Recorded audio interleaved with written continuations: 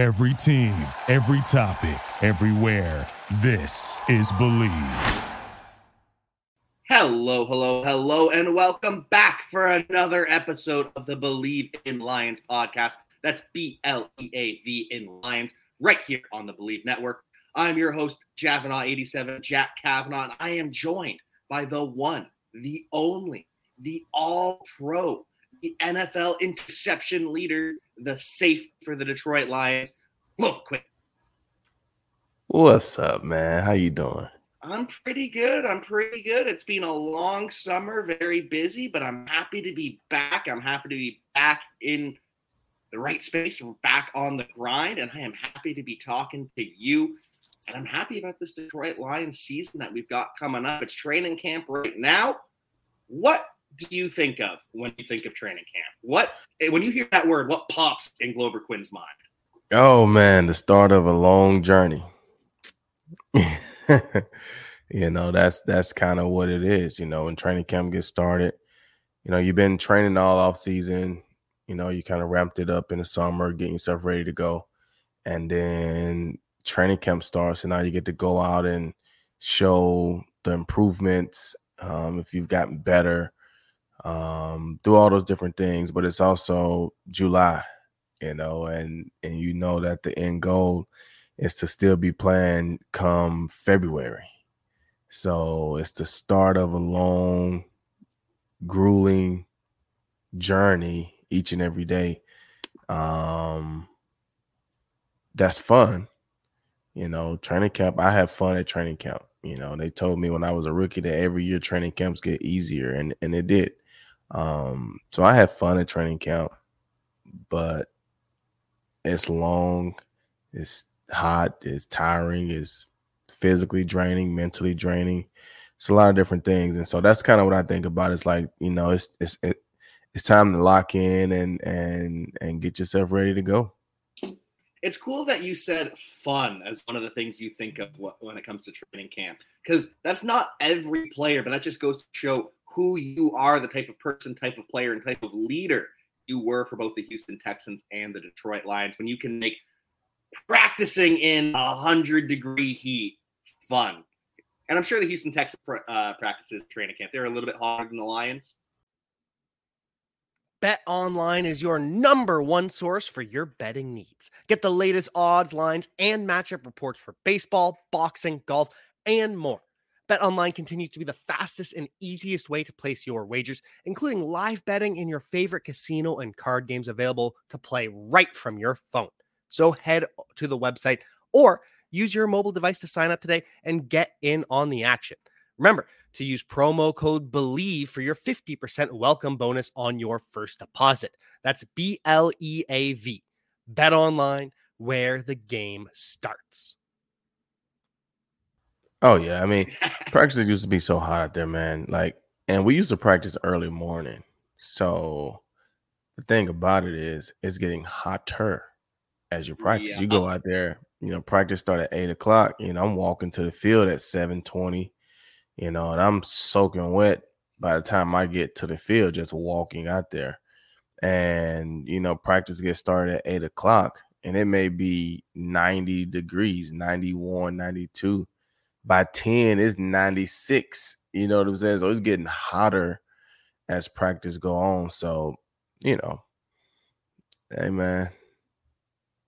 But the atmosphere was cool. The environment was cool. And, Coach Kubiak at the time was cool. So we made it through it. And then, when I got to Detroit, we would practice in the afternoons. When I first got there with Jim Schwartz, we would practice at 3 o'clock in the afternoons. And would be just the opposite, right? It'll start out hot and it's getting cooler as the practice went on. But some days in Detroit, it would be chilly during training camp. It'd be like, oh man, it's a little chilly out today. And then some days you will have like a hot day. And then with Coach Caldwell, we practice earlier. We would practice like early. And I can't say that it was Houston heat, but I mean, we will have our Detroit heat, and so we will have some hot days, but it wasn't anything that couldn't handle. And like I said, at this point, I'm in the latter stages of my career. So I've been to 5, 6, 7 different training camps. So I was used to it. Like I said, it was more fun to me at that point. Did it matter to you whether it was morning or afternoon practices? Was there a difference? And do other players find difference? Or is it kind of a, hey, this is the job. I'm here. I'm going to work. I don't really care about the finer details of it. I don't know if it really mattered to a lot of players. I know to me, like I like morning practices. I kind of liked it all, other than like I did not like night practices or like those evening practices. I just didn't like waiting around all day to practice, and then you get out of practice late and you're trying to rehab or body recover and all that stuff. Then you got to get home quickly for curfew, and then now you got to go right back in the morning. Like I didn't really like those, but to get up, first thing in the morning, like if we had practices at like 8 o'clock in the morning, that's before meetings. That's like you getting up, you're going over there, we're going to practice. And then throughout the rest of the day, we're going to install, we're going to watch practice. We're going to go things for the next day. Like I used to love that because I'm going to get up, I'm going to be over there early. I'm going to get my body ready to go, and I'm going to be ready to walk out there to the practice field and be ready to go early in the morning. And then if you got like a 10 or 11 o'clock practice or 12 o'clock practice, well, now it's kind of the same thing. You're just getting over there, getting some breakfast real quick. Probably got like a little quick meeting or something in the morning, and then you're out there on the practice field. So I like the early practices. And then every now and then, when the weather is good and the fans are out there, you like that 2 o'clock practice or 1 o'clock practice where it's just kind of sunny and you get some midday, fun. You're awake, your body's up, especially when you have like the night off. You know what I'm saying? When you have like that 2 o'clock practice and you practice from like 2 o'clock to 4 o'clock, and then you get out of practice and you come in and you have dinner, and boom, they let you go home at like 6:30, and now you finally get a night off, because you don't really get a night off. You're going every day. You get out of there. We used to get out of there by 9 o'clock. Curfew be at 9:30. You got enough time to get you some snack and get to the hotel. So yeah. And were you always at a hotel for training camp, or were you ever able to stay at home?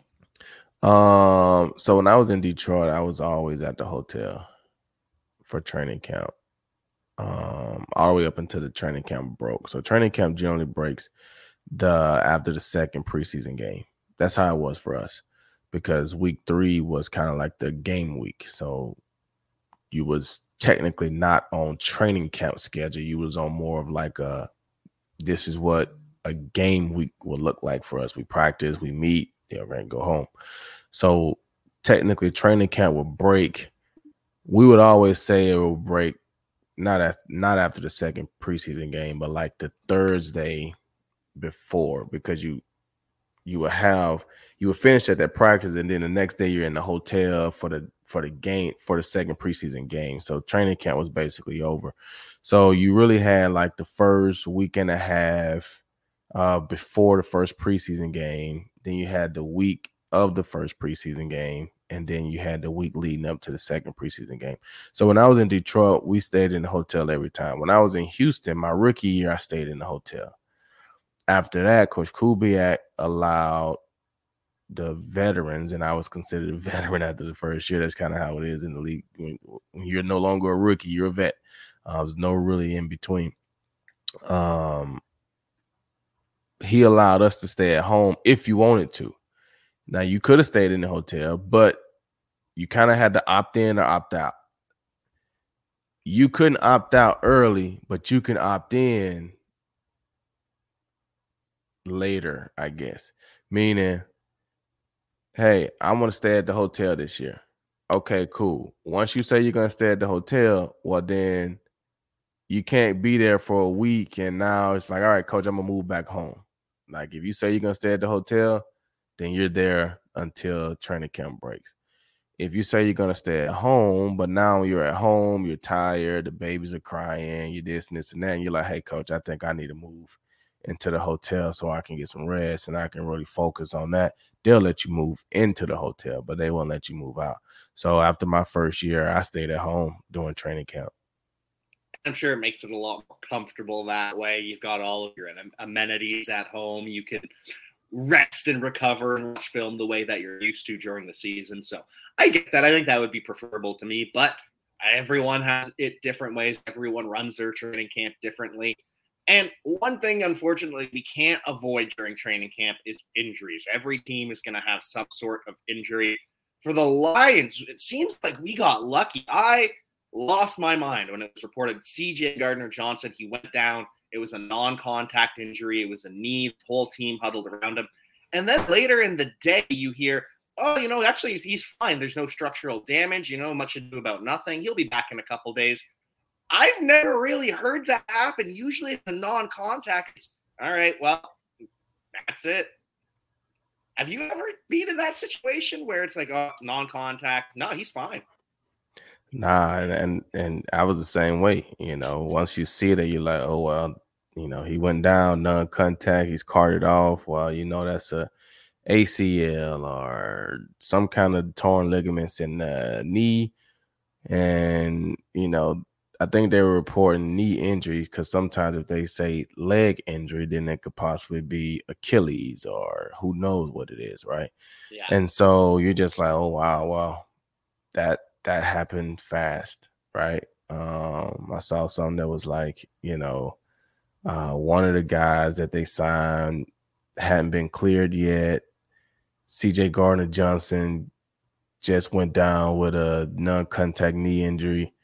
Now Cam Sutton is the only one left from the Lions revamped secondary or something like that.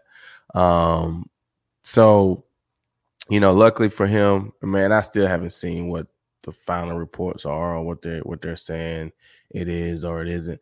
But sound like it's not season ending, so that's a good thing. And, hopefully he can get back to training camp because honestly, training camp is where you really set up your season. When you come out of training camp and you've had a good training camp, body-wise, practice-wise, physically, mentally, you've had a really good training camp, you generally take that right over into the season and start the season off the right way. A lot of times when you don't get those reps, that stuff in training camp, then it takes you 3 or 4 weeks to kind of get your legs under you, get yourself ready to go. So hopefully he can get back out there quickly while they're in the grinding stages of training camp, because you're really only grinding like that for like the first week and a half. Like I say, once you get past some of those days, it's kind of like, all right, we're here now. And then, they got the joint practices coming up in August, I think, against Jacksonville. So those are, 2 decent practices. But this right here is when you really want to be out there, because this right here is when, you're grinding it with your team and y'all putting some work in. So these first, 8 to 10 days are important. Yeah, and it's a bunch of things, too. It's the bonding with the teammates. It's the learning the new defense. I get it, CJ Gardner-Johnson, he did work in the past with Aaron Glenn, but it's still a new defense, some new wrinkles. He has to learn that. And you just got to work with your teammates. You have to put in the work together. You have to grind, and you come out on the other side better for it.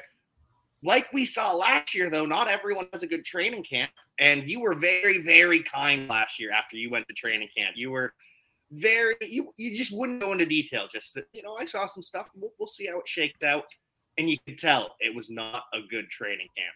How would you, if you were in a position to change it, what would you do differently to make sure, hey, we are on it this year? We're not taking days off. We're not lackadaisical. This is a team with energy. This is a team that is fired up. Well, like I said, it just all depends on what your role is. Like you said, last year I went there and, and I just kind of watched, what I'm saying, and what I saw from people, from individuals, from positions, it kind of led right over into the season. So, what I would do different, it just depends. If you're the DB coach, you want to make sure your guys are ready to go every day. Obviously, you're part of the puzzle. You can't control the D-line. You can't control the linebackers. You can't control the offensive line or anything on the offensive side. But the one thing I can do is make sure my guys are ready to go each and every day. And, it's a lot that go into that because it's a lot that you have to do as far as preparation, meetings, making sure you guys are there, they're awake, they're ready to go. I was big on getting to the practice field early. I hated walking out to the practice field at 7:55 for 8 o'clock practice. Like, I just didn't like that. 8 o'clock practice, I'm out there on the practice field at 7:25, 7:30, getting myself ready to go, feeling the environment, feeling the atmosphere, talking through things that we may have talked about in meetings. Making sure that mentally I'm ready to go. I'm ready to attack the day. Those were things that I did, and guys started to follow that, and the coaches would even be out there, and we would talk and do ball drills and just get ourselves ready to go. You know what I'm saying? And once you start seeing that, then it feels weird when other guys don't do it. You know what I'm saying? Because you're out there working, the coaches are out there with you, and you're just sitting in the locker room. You start to stick out. You don't look good. So now you start getting your whole group out there. And now you got a whole group of guys that's out there 20 minutes early, going through whatever, stretching, walking through things, just getting ourselves ready to go so that we can make sure that we have a good practice. And so I didn't see a lot of that last year. The guys, especially the DBs, they were not out there early. Wasn't a lot of guys out there early that I saw. So that's one thing that I would change. And as a head coach, you don't really control that, right? You're not really telling the guys, hey guys, we need to get out there early. That's more of a position group thing. Now the head coach could talk to the position coaches and encourage that, but that's a position coach doing thing. And so I would definitely change that. Because, like I said, that right there could set the tone of how your guys practice. And once you start stacking good practices together, that behavior kind of just carries over into the season. Like I said, the same attitude that I saw from Amani and, several other guys at training camp was the attitude that I saw during the year. And that's exactly how they played. Exactly how I saw them practice. Was exactly how they played during the season. And it wasn't good in August when I was out there, and it wasn't good throughout the whole season.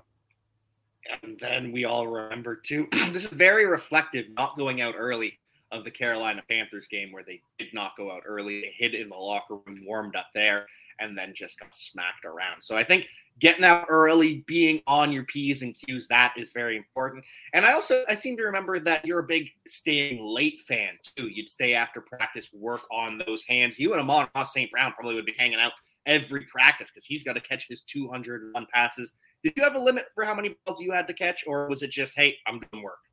Nah, I didn't have a limit on how many balls I had to catch. And, like I said, wide receivers and DBs are a little different, I guess. So, I wasn't a jug machines type of guy. Mm-hmm. That just wasn't my gig. I didn't really like it, so I didn't do it. That's kind of how we started hand school, because I used to want somebody to throw the ball to me. Like, I want to see the ball come out your hand. I want to judge the ball. I don't want to just stand there and the ball shoots out 100 miles per hour and it sticks. Don't want to do the fake jog and then put your hands up. I don't play I don't play the game like that. You know what I'm saying? And so I wasn't a huge fan of the jug machine. And then, I used to try to do it because they would want us to do it. And then one day after practice, it was just like a line of people. And I wasn't one of those veteran guys that just kind of debo everybody. Like, all right, guys, we done had a long practice.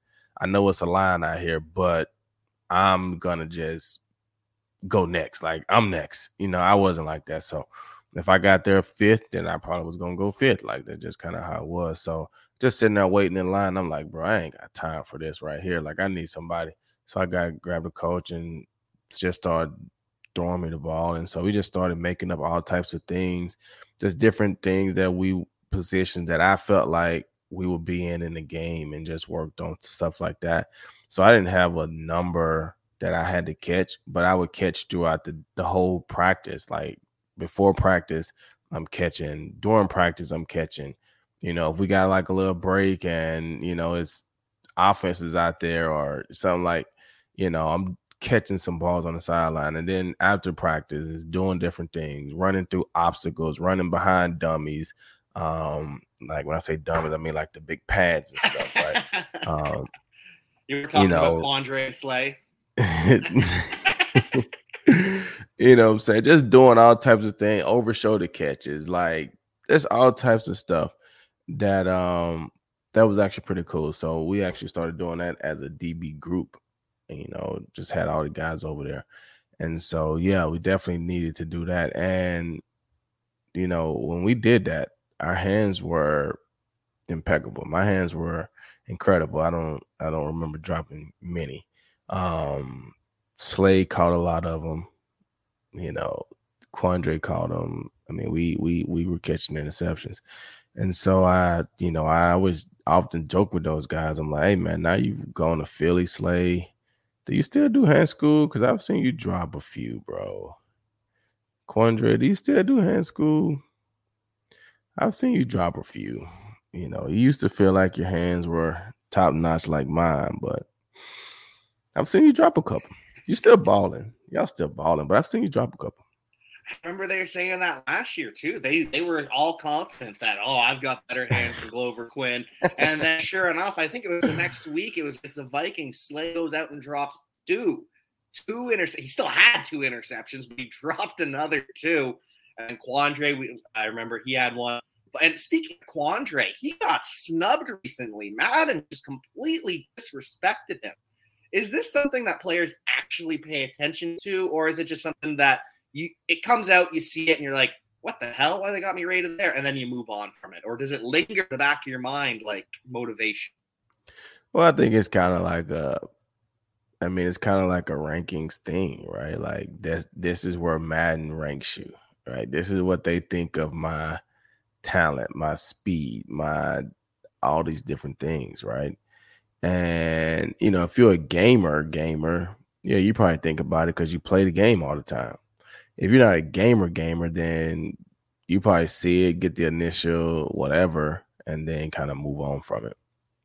You know what I'm saying? Like that's kind of how I was. I would always see like the initial, these are the rankings. Okay, cool.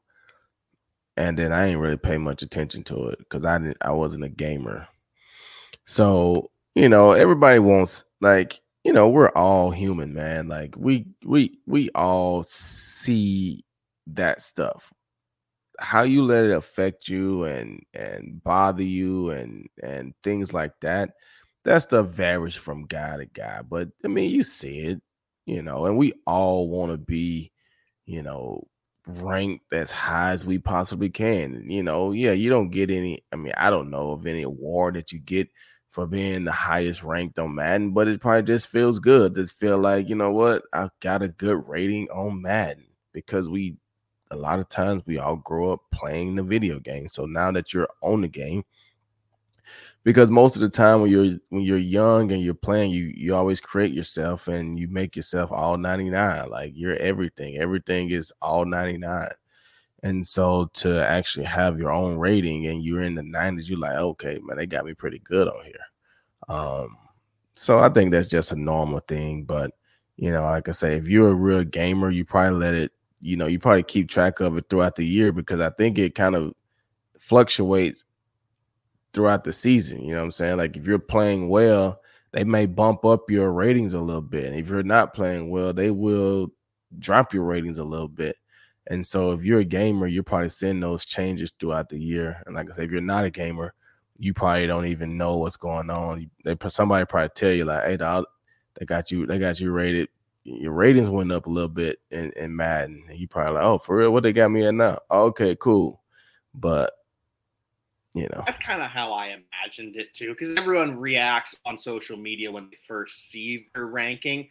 But then after that, you don't hear them bring it up again. You don't hear a war on Madden or like it doesn't seem like a consistent motivation like Amon-Ra St. Brown with his wide receivers that drafted ahead of him that he carries with him. It just seems as though it's one of those, all right, that sucks. They're wrong. Move on. I'm going to go ball out. And it'd be like, people that feel like they should have had a higher rating in something, if it comes up during the season, then they'll bring it up. Like if a guy's fast, but they got him as like a 95 speed and he burns everybody with a 70-yard touchdown where he just literally caught a slant and just pulled off from everybody, he'll probably say, well, maybe Madden to bump my speed up to like a 97 or a 98 right now. You know what I'm saying? Or, you know what I'm saying? Like stuff like that. Somebody make an incredible catch, and then it's like, all right, maybe my incredible catch rating on Madden to go up some, or, you know what I'm saying? Stuff like that. But outside of that, I don't think people really think much about it throughout the season. Yeah, and I'm sure yours should have been a 99 hands. I don't know if it actually was. Madden can be a little bit sketchy that way, but 99 hands for Glover, because I don't think I ever saw him drop picks either. Yeah, I mean, my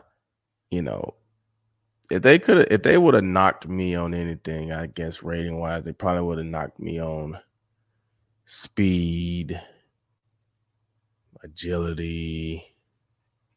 Didn't get beat over the top too much though. So and that's what I was telling somebody this the other day. I was like, the one thing that I heard the most throughout my whole career, from high school to college to pro, like all this stuff, the one thing I heard the most was about my speed. And I'm sitting there like, no, I wasn't a 4.3 guy, but I sure wasn't getting ran past either. I mean, I'm not saying that it didn't happen, but I can't remember times where, even when I was playing corner, where I just got ran by like that. As a safety, just getting ran by. Like I just don't remember those times. So that was the thing. I knew what my speed was. I knew how fast I could run. And so I played to my strengths. I knew my weaknesses, and I played to those things. So just because you're fast, I see plenty of fast people get ran by, like ran right by for a bomb.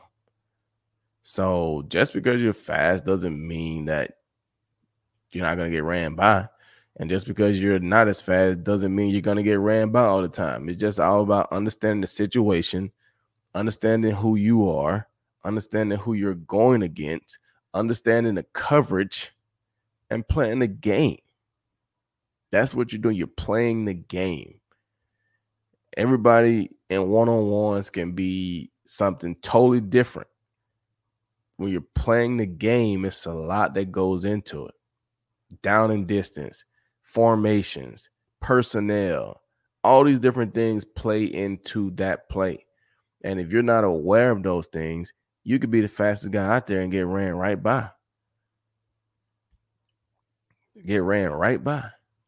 So, I kind of had to block out all those things. But like I said, I understood that was what they kind of deemed as a weakness of mine. So I just kept working on it. I just kept running and make sure I was in good shape. And I mean, I was fine. I think you were pretty fine. Like you said, I don't remember you getting beat over the top, someone running by you.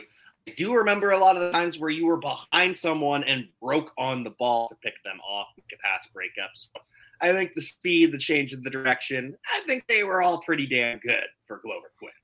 They were solid enough. I got 10 years out of it, so 10 years too, and they could have gone more if you really wanted to. I'm sure you were pretty damn good. Man, I still feel good, man. I still feel good. I probably can go and I ain't gonna even say that. don't want someone to challenge you to put the pads on, go out to Lions training camp. Nah. Maybe one drill. Hands. I definitely could do the drills. I could do all that stuff. But playing, nah. Gotcha. So we'll get you some shells. We won't get you the whole get up, and we'll put you through some drills. Perfect. So with training camp going on right now, we see pretty much every day there's a new highlight clip. Pretty much every day it's Jahmyr Gibbs. The Detroit media is in love with Jahmyr Gibbs. Do players inside the organization notice this with the media talking like, oh, Jahmyr Gibbs, he's the franchise savior. He's so good. He's got all these hands. He's going to catch 200 balls this season. Or is it just one of those things that just kind of flies out the window? No one really cares. No one pays attention. Yeah, that was a cool highlight. Let's recreate it tomorrow. I mean, I think it kind of varies. I think, he was a high draft pick for him, and so when he come in, the hype around him is already high. He's a talented guy, and so until he shows something different, I mean, they're gonna hype him up. He's the offensive guy that they drafted high, so they expect him to do big things. And so when they see him do things in practice and this and this and that, then yeah, that's normal. And I think players understand that, teammates understand that. Like, man, this is who he was. You know what I'm saying? I think the biggest one kind of got me was, and I ain't sitting here like hating or anything like that, but when I first got to Detroit, I signed the same year that Reggie Bush signed, right? And Reggie Bush's time in Detroit, was okay. I wouldn't say it was Reggie Bush's standard of what we all remembered and knew Reggie Bush was. But the camera guy loved Reggie Bush. I'm talking about, it didn't matter what Reggie did. Reggie had pictures. And I would be sitting there like, dang, man, Reggie got all the photos. Like, I can't even get a picture. Like, geez, man. And I was balling. I was like, heck, I can't even get a photo, man. This guy loves Reggie Bush. You know what I'm saying? Reggie Bush in the locker room, sitting in his locker, like all these cool things. I'm just like, dang, man. And like I say, I kind of felt like it was just because the camera guy probably was trying to come up.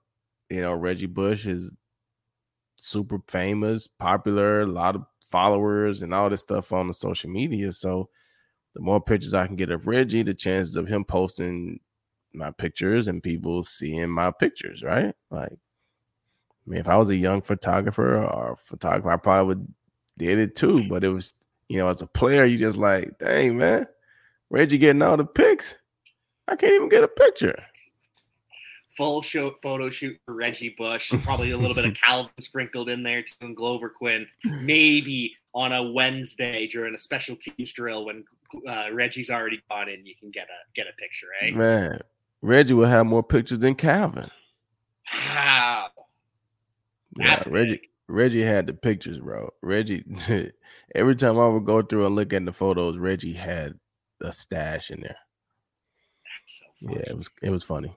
He's a photogenic guy, though, so I get it. I completely get it. As long as it's not bothering the rest of the locker room, as long as it's one of those things. Nah, I mean, I probably was the only one that freaking cared about it. Like I said, I had just signed in Detroit with Reggie. So and you're a photographer, too, so you're like, damn, I could do this job.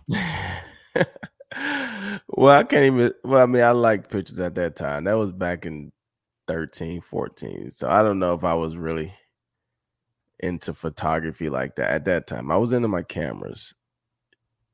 Well, I really didn't start buying my GoPros until 15 when my son started baseball. But I had cameras in college. But I wasn't taking them like that. Wasn't to the level you're at now. No. Cream of the crop. Nah, not then. I liked it, but I didn't know what I was doing at all. And that's okay. You learn with time, like you learned how to be an NFL pro. And it seems as though running backs are learning that they are not as valued as they used to be. This entire offseason has just been a conversation about running backs. First, it's Saquon Barkley. He gets the franchise tag. He holds out. Then he signs his tag with a little bit of extra money. Josh Jacobs is skipping training camp. Jonathan Taylor and J.K. Dobbins on the PUP list, but it's rumored that they want new contracts. Austin Eckler.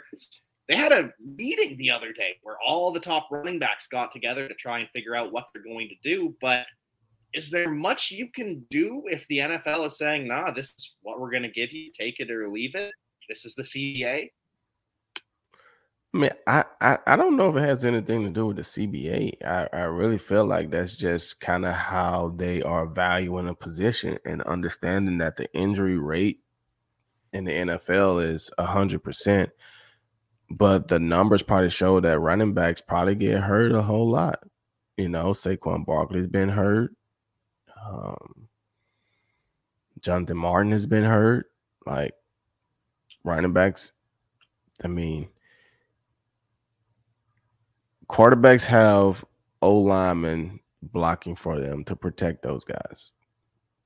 Receivers, a lot of times they catch the ball in space and they protect themselves a little bit, get out of bounds, get down. Running backs can't get down like that, like receivers do, right? Receivers, they get down and it just aggravates the crap out of DBs and people like that, but it's okay. They smaller guys, they don't want to get hit. They just want to catch the ball and get what they can get and get down or get out of bounds or whatever. Running backs don't really do that, right? Running backs, you know, they have everybody looking at them to come hit them. They're getting hit by the D-line. They're getting hit by linebackers. They're getting, you know, tackled by linebackers and then hit by DBs all at the same time. And so, you know, the running backs body take a lot. And I think that's why it'd be important for those guys to try to get paid when they can get paid, because they know that every year that we make it through this thing is like a real blessing. And it is like that for every player, but especially running backs, because of the beating that your body takes. And so when it's time for them to get paid, they want to get paid. The problem is these teams know the same thing, that every year is tough. And so do we want to allocate this many $1 million to you and then you get hurt? You know, to them, you know, running back is a mean position. It's an attitude position. It's a want-to position. It's a tough guy. And I think they feel like, you know, yeah, from a talent standpoint, some guys are just special. But I think throughout the history, they've shown that you can find good, hungry running backs late in the draft or in the undrafted pool, because they got that chip on their shoulder. They're mad. They're angry. They didn't get drafted. They want to come out. They want to run hard. They want to run through a brick wall. So I think they really feel like, you know, we can get 2 or 3 running backs, because the chances of all 3 or 4 you guys making it through the season is slim, right? So instead of having one running back that we're paying $15 million, $16 million, we can get 3 of them and pay them $4 or $5 million. So now we're getting 3 quality running backs as opposed to just one top guy. And I really think that's kind of how they're looking at it, so that they can figure out a way to manage the load for these running backs so that you're not having to take, you know, every down. So when you see, you know, I think in like you look in Detroit last year, they had a nice little DeAndre Swift, and then they had Jamal Williams, and then they had, what was number 42 name? Justin Jackson. Like, you know what I'm saying? When you can mix those guys in, not one guy has to take the full load. But you saw DeAndre Swift go down early in the year with an ankle and shoulder, and they kind of bugged him all year, you know. And if they had all their eggs in that one basket, they wouldn't have been able to pay a Jamal Williams to be on the team, or he wouldn't have been able to be on the team, or, you know, they probably still could have had Justin because he was a, you know, younger guy, I guess. But I think that's what hurts that position. And it sucks for those guys who are considered like the top guys that deserve to get paid.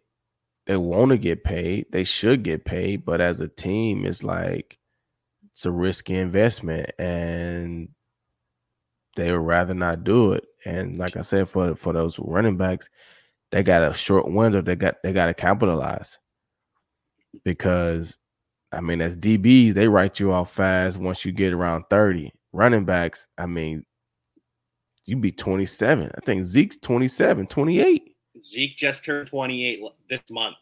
Yeah, just turned 28, and he's like ancient.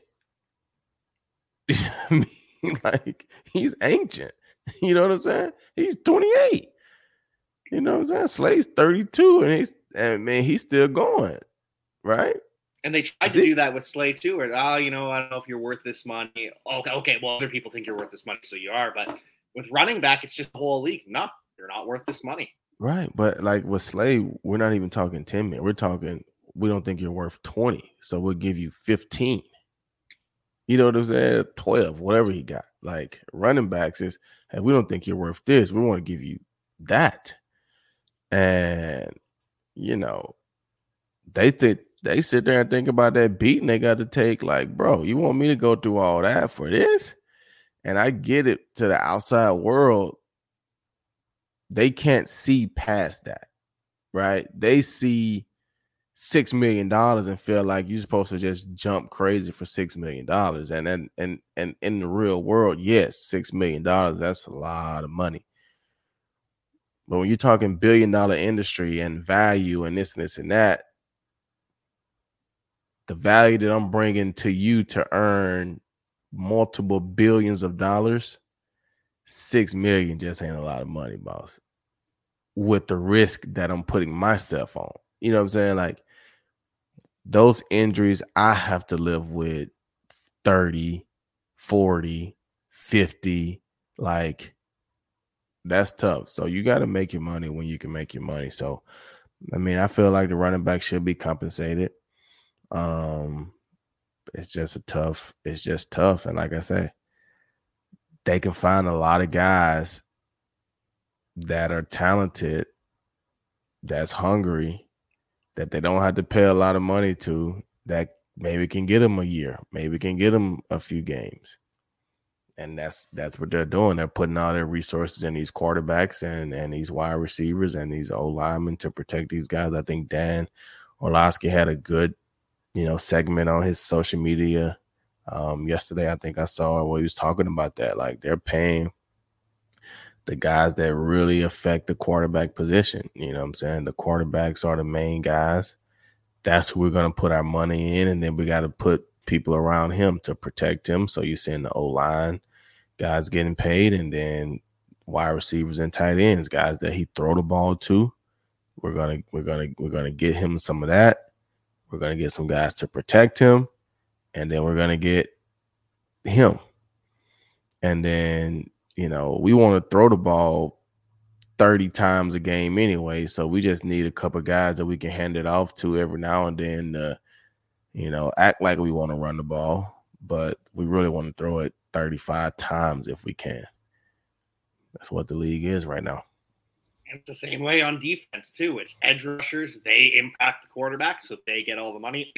Now defensive tackles are starting to get it. At least the pass rushing, nose tackle is still a little bit undervalued compared to the rest. But if you're a pass rusher, you're getting paid. If you're a top-end corner, you're getting paid. If you can affect the passing game, affect quarterbacks, whether it's on offense or defense, safeties, they are getting paid, even though Kevin Byard was forced to take a pay cut. He should not have been, because that man is a baller. Right. It's the nature of the business. I get it, but it's still, I just hate seeing pay cuts for players. They just give them all the money. I just don't like just the whole feeling of that. Like, this guy, Kevin Byard, has been playing at a high level for you for a long time. Long time. If it get to a point where I got to ask him for a pay cut, I probably would just rather release him. Like, I can't ask you to take a pay cut, man. Like, you've done too much for the organization. You've made, like, great plays. You know what I'm saying? And I think that'd be the biggest thing that players gripe about, is the fans don't really see and understand both sides of the spectrum. They always want to talk about players when they hold out or when they gripe for more money, but they never say anything about the ownership when they asking you to take pay cuts. So it's kind of like, okay, when I outperform my contract, I'm just supposed to stay in it. And then you guys are like, well, you signed the contract. Like, you signed the contract, show up to work, you signed the contract. Right. Well, I signed that contract that says I should be making $8 million this year. Why are y'all trying to make me take 5? Why are y'all trying to cut me down to 4? I signed a contract that said I should be making 8. Well, you haven't performed. Okay. Well, what happens when I overperform? Or is there such thing as an overperformer? Well, you can't overperform. Like, you're just being good. Really? Really? You know what I'm saying? So I think that'd be one of the biggest things is like, when I deserve to get paid, I want to get paid. Because when I don't deserve to get paid, you're going to force me to take a pay cut. And it's especially tough for a guy like Kevin Byard, who's still playing at an all-pro level. But the Titans, they wait long enough in the offseason where, okay, well, you know, we could cut you and you could go into free agency, but no one's got any money left, so no one's going to pay you because they don't have the money. So, you know, you could take $3 million less for us, and we'll give you the chance to earn it back. But it just bothers me. It really does. And it just, like, I just don't like the vibe that creates with the team. Yeah. Like, this is a great player for us, for our organization, and this is how we do him. So that does not show well to all the other people, because for him to be an all-pro caliber player, I'm sure he has a voice in the locker room. I'm sure he has that. And so when you do those guys like that, it just doesn't bode well for your locker room, for your organization. You know, that's just not a good thing. And you know, so we'll see how that turns out. Yeah, the only time I can get behind it is when it's a mutually beneficial deal. It was Tyron Smith this offseason. They lowered his salary total. He gets more guaranteed money, and with incentives, he can make more than he ever possibly could. So it's a win-win, more guaranteed, more security, more potential for more. But someone has to lose in most NFL transactions, and unfortunately, it's always the player. And Tyron Smith, he's coming off an injury, right? Yep, exactly. And that's why he wanted the guarantees. Right. So that's like, you know, you start to have things like that, right? Where it's like, hey, man, we know you're this type of player. You're getting older, injuries, you know. We want to give you this right here, right? But we also got to protect ourselves. And, you know, so let's work this out right here where you will get compensated and make some money, you know, and if you play and do these things, then you'll make this much. Like, you'll make what you're supposed to make. But if you continue to get hurt again, then we got some protection on the deal as well.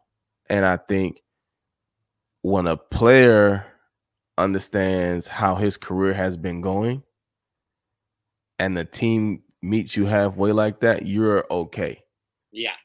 I can't be a Pro Bowler, all pro, or like still playing at a high level and you're asking me to do that. I'm not okay with that. Like, my play hasn't declined like that. So my money shouldn't either. Absolutely not. Pay the players, pay the running backs, pay all those Detroit Lions, because they're going to be giving us some great memories this season when they go out and win. But we'll talk about all that kind of stuff later in this offseason as training camp progresses. But for now, Glover, any final thoughts, any parting words, any pluggables to plug? Oh, man, it's just, man, I hope you guys had a great offseason, man. We gave you guys a little break from seeing our face because, like I said, training camp is the start of the long haul. So you had a break from seeing us. Now you're going to be seeing us again because football season is here. Training camp is here. Exciting time of the season. I was telling somebody the other day, I was like, man, if you want to catch up on sleep and trying to get yourself ahead, July is the time to do it. Basketball season is over. Football season hasn't really started yet. Baseball season is in its all-star break, middle of the season, kind of just dog days. They still got 2 months left to play. So if you want to get a break and not feel like you're missing anything on TV, shows haven't really started yet because they know it's summertime. People are traveling. But come the fall, come August, come September, new episodes come out. Football is started. Basketball gets back going up in October. So if you want to get some sleep, July is the time. So hopefully you guys have caught up on your rest, finished up your summer break. We're getting ready to start school back out here in Texas in a couple of weeks. So it's go time. It's go time for football season. It's go time for school. It's go time for you. And it's go time for this podcast. Oh, I've got goosebumps. Woo! And on that note, we will see you next time. Peace. Get ahead of postage rate increases this year with Stamps.com. It's like your own personal post office. Sign up with promo code PROGRAM for a 4-week trial plus free postage and a free digital scale. No long-term commitments or contracts. That's Stamps.com, code PROGRAM.